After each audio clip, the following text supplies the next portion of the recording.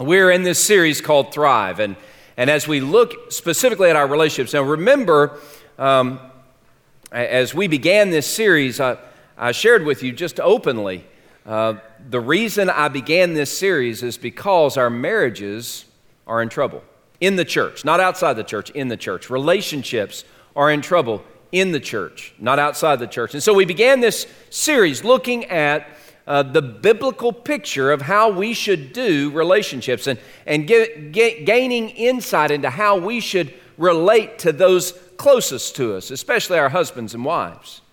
And we began in Psalm chapter 1. Blessed is the man who walks not in the counsel of the ungodly, nor stands in the path of sinners, nor sits in the seat of the scornful. But blessed is the man who delights himself in the law of the Lord, and in his law he meditates day and night. Be like a tree planted by the rivers of water, brings forth its fruit in its season, whose leaf also shall not wither, and whatever he does shall prosper. Now the truth of that passage really needs to seep into our soul and transform the way we live. So we as we look at that foundation for flourishing, then we move to Colossians chapter 3, where Paul is very specific and talking about relationships that spring from a new life we have in Christ. That's Colossians 3, 1 through 4. And then verses 5 through 11, Paul begins to describe the things that we need to get rid of. We need to remove the toxic from our life. There are toxic things in our relationships that we need to get rid of, and we're the ones who are doing the toxic things. There are desires that need to be abandoned, and emotions, abusive emotions, and words. And we're going to come back to words today. And then we looked at Colossians 3, beginning verse 12, and verse 17, 12 through 17. We saw that there are certain life-giving ingredients of love that we need to pour into our relationships. Then we looked at the issue of forgiveness. And that came from Ephesians chapter 4, verse 32, where we looked at how we are to forgive even as God in Christ also forgave us. That as dearly loved children, we are to live a life of love, just as Christ also loved us and gave himself for us, a fragrant offering and a sacrifice, sweet-smelling aroma to God. And that's how we're supposed to forgive others, as God in Christ also forgave us. Now today we're looking at communication, and our relationships in the marriage, our relationships with each other will thrive only as we communicate in a way that honors God. See, the way we communicate to each other matters. The way we talk matters. The things we say matter. The words we use matter to God.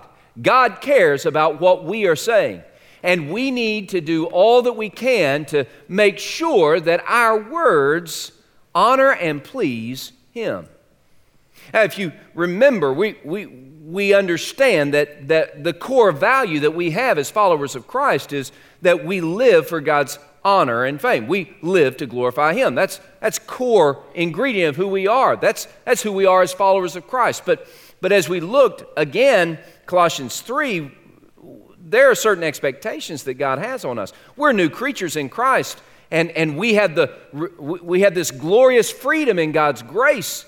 But that freedom is not a license to live any way we want to live, but it's rather a responsibility that God plants upon us. Do you realize that if you're a follower of Christ, God demands that you live a certain way? You realize that, yes?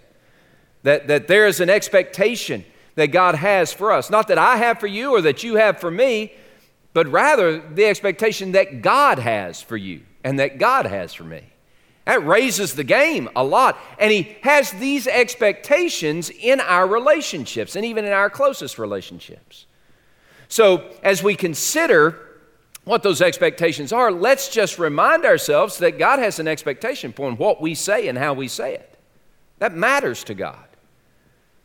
Ephesians chapter 4, verse 29, our passage today, the Apostle Paul writes, "Let no corrupt word proceed out of your mouth, but only that which is good for necessary edification, so that it might impart grace to its hearers." Now we're going to break that apart, and then we're going to bring some application into our relationships. But as we look at this passage, let's remember that this is a mandate. It's not a request. It's not a suggestion. This is a command. Let no corrupt word proceed out of our mouth. That is a command. Again, not a suggestion, but a command. Now, why would Paul give that command? Because he understood that what we say and how we say it matters to God. Oh, there are many passages that we're going to look at today, and I know I'm going to overload you a little bit with verses. So if you want to follow along with those verses, don't try to look them up in your copy of Scripture. Just jot them down, and I'll try to say them twice so that you have time to jot them down, and I'll try not to get in a hurry, even though you're looking at the clock. I'm not. So I will try not to get in a hurry, but you'll hold on, all right? So there are two passages. Perhaps Paul was thinking of at least one of these when he was talking about communication, talking about the words that we say. In Psalm chapter 19, verse 14, the psalmist says, "Let the words of my mouth and the meditation of my heart be acceptable to you, O Lord, my strength and my Redeemer." That's Psalm 19, verse 14. And you think about that.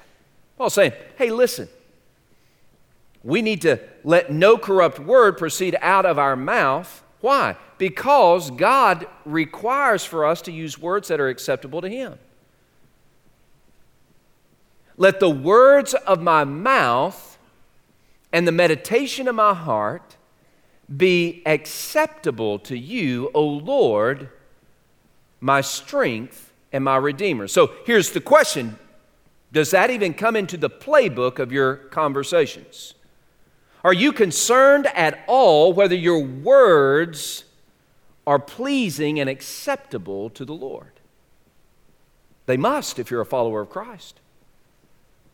And Jesus kind of brings it home a little bit more poignantly in Matthew chapter 12. In Matthew chapter 12, Jesus is talking to Pharisees, and he's not saying kind things to the Pharisees, he was saying very confrontive things. They were kind in the economy of God's business, but they were very confrontive. And here's what he said to them. Matthew chapter 12, beginning verse 34. He said, "Out of the abundance of the heart, the mouth speaks. The good person, out of the good treasure of his heart, brings forth good words. And the evil person, out of the treasure of his evil heart, brings forth evil words." And then verse 36, "I tell you," Jesus said, "I tell you, on the day of judgment, people will give account for every careless word they speak." Did y'all hear that? Just think about that for a second. People will give an account of every careless word they speak. Friends, what you say matters to God. Okay? So how do we begin to break through Ephesians 4:29 and begin to adjust our words and our conversations to match that which is acceptable to God? Well, Paul gives us insight. Ephesians 4:29, he says, hey, let no corrupt word proceed out of your mouth. You know what he's saying? He says, stop using rotten words. Just stop using rotten words. The picture of corrupt or corrupting words, that's rotten words. Words that are useless, decaying, dead, and even death-dealing. If you put a rotten apple in a barrel of apples, what happens to the other apples? Now, they would get rotten anyway, but the rot on one apple kind of speeds up the rot of the other apples. There's death-dealing decay. And Paul is painting a picture of that kind of death-dealing decay that our words can have. They're corrupting words. They're death-dealing words. They're words that push down and don't pull up. The truth is, those rotten words include deceitful words, words that hold no truth, malicious words, words intended to hurt or harm somebody else, rash words, emotionally driven words that don't have Christ as the goal or the aim, or glorifying God as the goal or the aim. You just want to vent your spleen. Y'all know about venting your spleen? Is that a metaphor anybody else is familiar with, or is that just me? It's where you just decide you're going to go off, and you're going to cut this big wide swath of vitriol, and you're going to carry anybody else in your path that you can, because you're upset and you're frustrated, or you're mad, or you're hurt. And so you're just going to be ugly. Can I tell you that the way Paul describes this, and the way Jesus is described in Matthew 12, verse 36, do you realize that we don't get a pass just because our emotions are involved? We don't have a loophole where we get permission to use rotten words. Neither you nor I. We don't get a loophole. I know that there are times when, boy, I'm so frustrated, I'm so upset, I'm so mad. I want to just chew their heads off, right? But I'm a follower of Jesus Christ. And as a follower of Jesus Christ, I don't get to just do what I want to do. And I don't get to say what I want to say. You remember what it was like growing up in a family, I'm sure. I grew up around a bunch of boys, and we talked to each other with rotten words. We had a smile on our face when we did it, but it was just talking to each other in rotten words. And I know that my brother, he's the mean, my older brother, he's the mean one. He's still mean, and he still uses rotten words toward me. Talks about my bald spots and that kind of thing. He says it to hurt me. It doesn't. Except for the fact that he has a full head of hair. That's a little frustrating. But you know what that's like. You're in a conversation and somebody pushes your button, so you're going to punch them with your words. But you don't get a loophole to do that. I don't get a loophole to do that.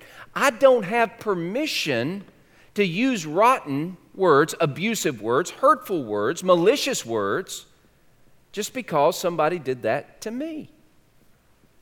Or somebody made me feel a certain way. Do you realize that?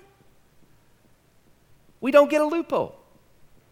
When Paul writes, let no corrupt word, none, zero. He gives us no out. There is no opportunity for us to use our words in a way that hurt another.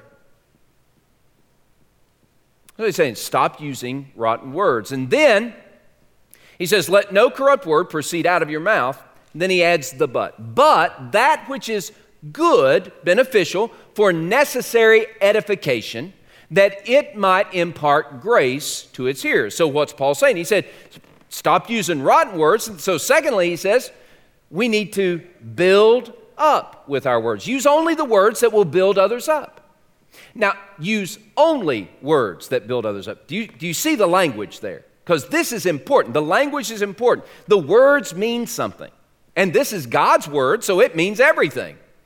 So we need to take seriously what God's word says. Let no corrupt word, none, zero, proceed out of your mouth. There are no loopholes, but only words that are good for necessary edification, that they might impart grace to our hearers. Paul's really just saying this. If your words aren't building up, then they're rotten words. There's no third category. There's no neutral ground. You might say, well, you're just taking one verse and building a case for that. Well, we'll see.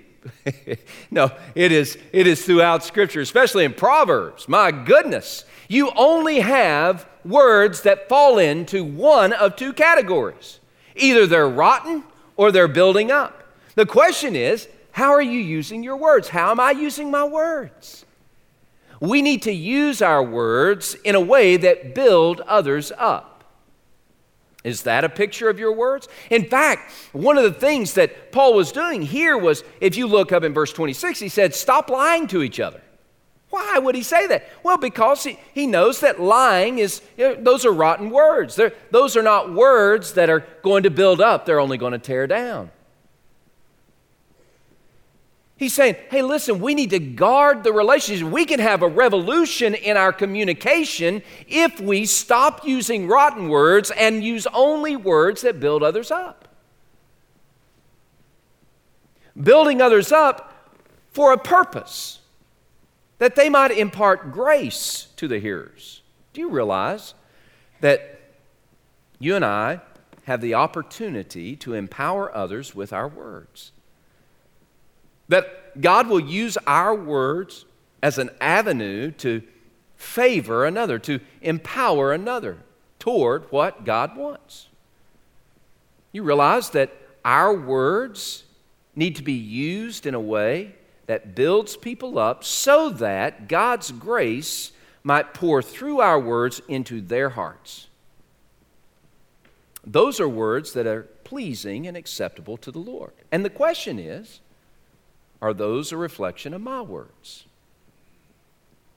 See, the great test for us, when we talk to each other here, when we talk in the grand lobby, when we go home and we're at the dinner table, or when we're at our work, or when we're in our relationships, meaningful relationships, the great test is, are my words rotten or are they building up?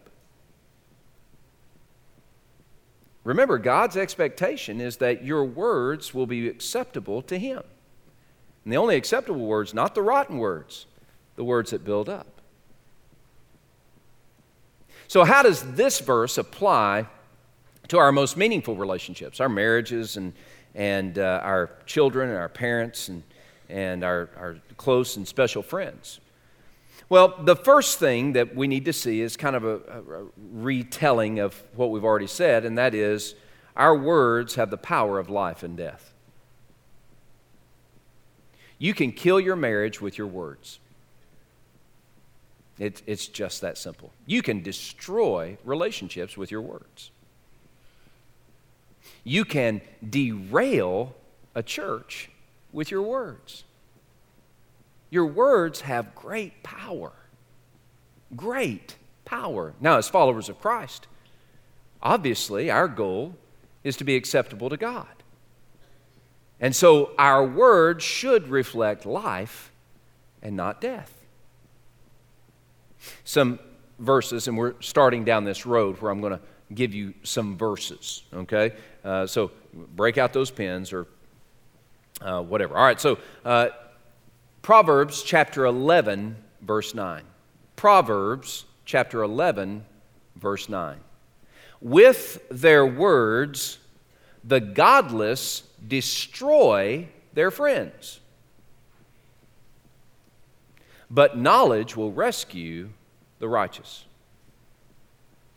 With their words, the godless destroy their friends. Proverbs 11:9. Proverbs chapter 12, verse 6. The words of the godly save lives. The words of the godly save lives. And Proverbs 18, verse 21. Death and life are in the power of the tongue. Here's the category for us. Are my words life-giving or death-dealing? Now, in our relationships, in our marriages, we need to really take this to heart, because part of our struggle is that we have spent so much time using death-dealing words with our spouses that we have dismantled intimacy and community and fellowship and even friendship. We're just surviving in this relationship. But if we turn it around and we use our words in a way that is acceptable to God, which is life-giving, then we bring rescue to our relationships. We bring rescue to our marriages. I know you think maybe I'm overstating the power of our words, but I don't think so. not biblically, and not even personally. Words are powerful. Your words have the power of life or death. How are you using them? How are you using them in your relationships and in your marriage? Before you say anything, husbands, wives, before you just tell that husband everything that you got going on in your gut and you just want to kind of lash out, and before you do it, I know you want to do it, but before you do it, ask yourself the question, is this life or is this death? Are my words life or are my words death? Are my words cutting and slashing like a sword, or are they bringing wholeness and health and healing? Are my words rotten, or are they building up? If you're looking for a third category, chances are you've already fallen into the rotten trap. You hear what I'm saying? If you're looking for that third category, well, I don't think they're rotten. I don't feel like they're rotten, but they're definitely not building up. Well, you've probably already gone into the rotten trap. Oh, we'll look some more. All right, so life or death. All right, now let's look at what these words look like from Proverbs. All right, so first, it's life or death. Secondly, they need to be truthful words. Again, Paul wrote in Ephesians 4, he said, stop lying to each other. Putting away lying, don't deceive each other anymore. For you are all members of one body. All right, so we need to stop lying to each other. Now, our words need to be filled with truth. Here's the thing. We have this bucket of lies that we've been drowning our relationships in. We need to pour that bucket of lies out, and we need to fill that bucket back up with truth. We need to tell truth to our husbands. We need to tell truth to our wives. We need to be truthful. And you might say, well, I don't want to tell the whole truth. Well, then you're telling a whole lie. A half-truth. You know what a half-truth is? It's a whole grown-up lie. Do you know a little white lie? That is a full-grown bad lie. It's deceit. I'm only going to give partial truth, half-truth. No, in your marriage, you don't have the luxury of giving half-truths or partial truths. We got to tell the whole truth. You got to pour out the bucket of lies and fill it up with truth, because that's where intimacy comes. You got to be honest. It's not just Ephesians 4:26. Again, Proverbs is filled with verses that talk about the dangers of deceit in our relationships and the power of truth. So as you're looking at this, I've only given us two. I'm only going to give us two. Proverbs chapter 12, verses 17 through 20. Proverbs chapter 12, verses 17 through 20. Now listen to this. The sage writes, whoever speaks the truth gives honest evidence, but a false witness utters deceit. There is one whose rash words are like sword thrusts, but the tongue of the wise brings wholeness or healing. Truthful lips endure forever, but a lying tongue is just for a moment. Deceit is in the heart of those who devise evil, but those who plan peace have joy. And then Proverbs chapter 14, verse 25.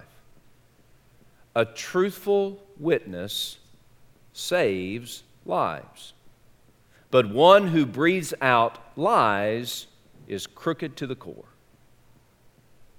Proverbs 14, 25.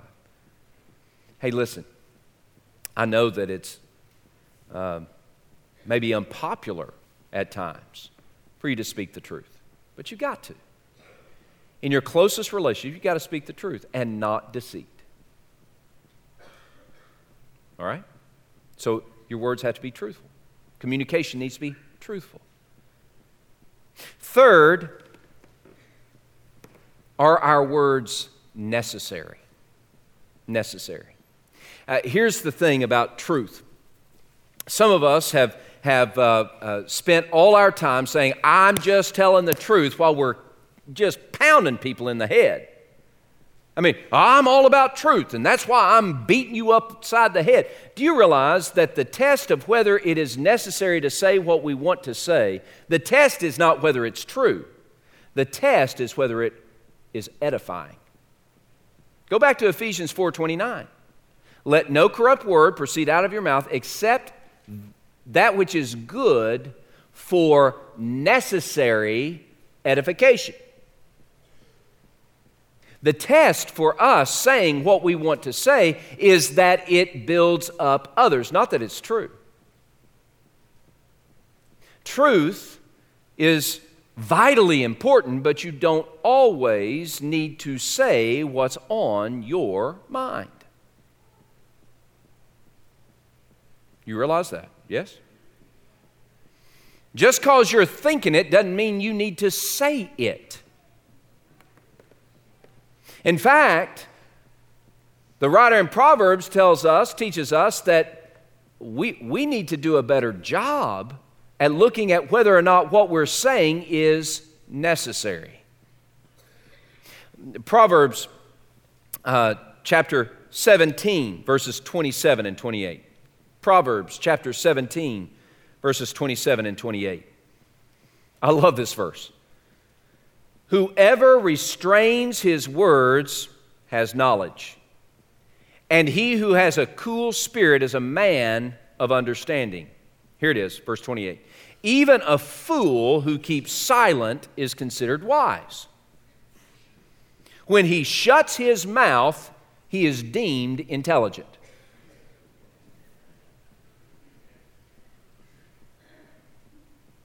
You realize that not everything we know needs to be said, or not everything that we feel needs to pass across our lips.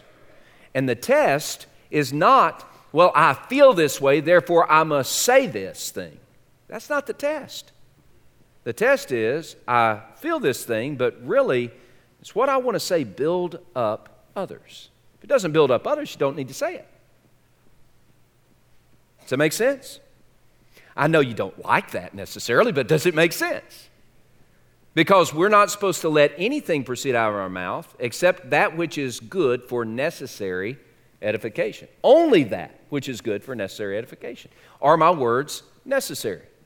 You know, in our marriages, if we will only say that which is necessary to build up, we're not going to have any of this tearing down business. And by the way, you know that the people who are closest to you have the most powerful instruments to hurt us. And they know us so well that they can say words that are absolutely true that kill us, crush us, destroy us. You realize that grace is sometimes not saying that thing. I'll give you the example that I gave at 8 o'clock. It is not necessary for the women in my house to tell me how bad I am at putting the toilet seat down. It's just not necessary anymore. I know I'm a failure at the toilet seat business. Is that a little much? Is that too much? Yeah. I'm getting a yes. That was too much. All right. I won't say that again, except at 11. All right, so anyway. But are our words necessary? And then finally, are our words gracious? I tried to think of a category that would encompass a lot of these different descriptions in Proverbs, especially about the type of words that are acceptable to God. And gracious just seemed to fit the best.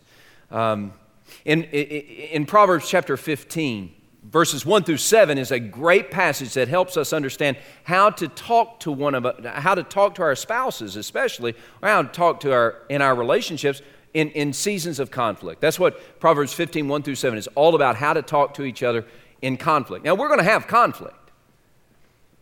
But in the midst of the conflict, our words need to be gracious. We don't need to have a sword fight with our tongues. Our words need to be gracious. Gracious words look like this. Proverbs chapter 15, verses 1 and 2. A soft answer turns away wrath, but a harsh word A soft answer turns away wrath, but a soft answer turns away wrath, but a harsh word stirs up anger. The tongue of the wise commends knowledge, but mouths of fools pours out folly. Our words need to be gracious, a soft answer. Again, my house, growing up, there was no such thing as a soft answer. Everything was loud. The loudest won in an argument. But as God in His grace gave me all these women in my life, I realized that I'd been doing it wrong.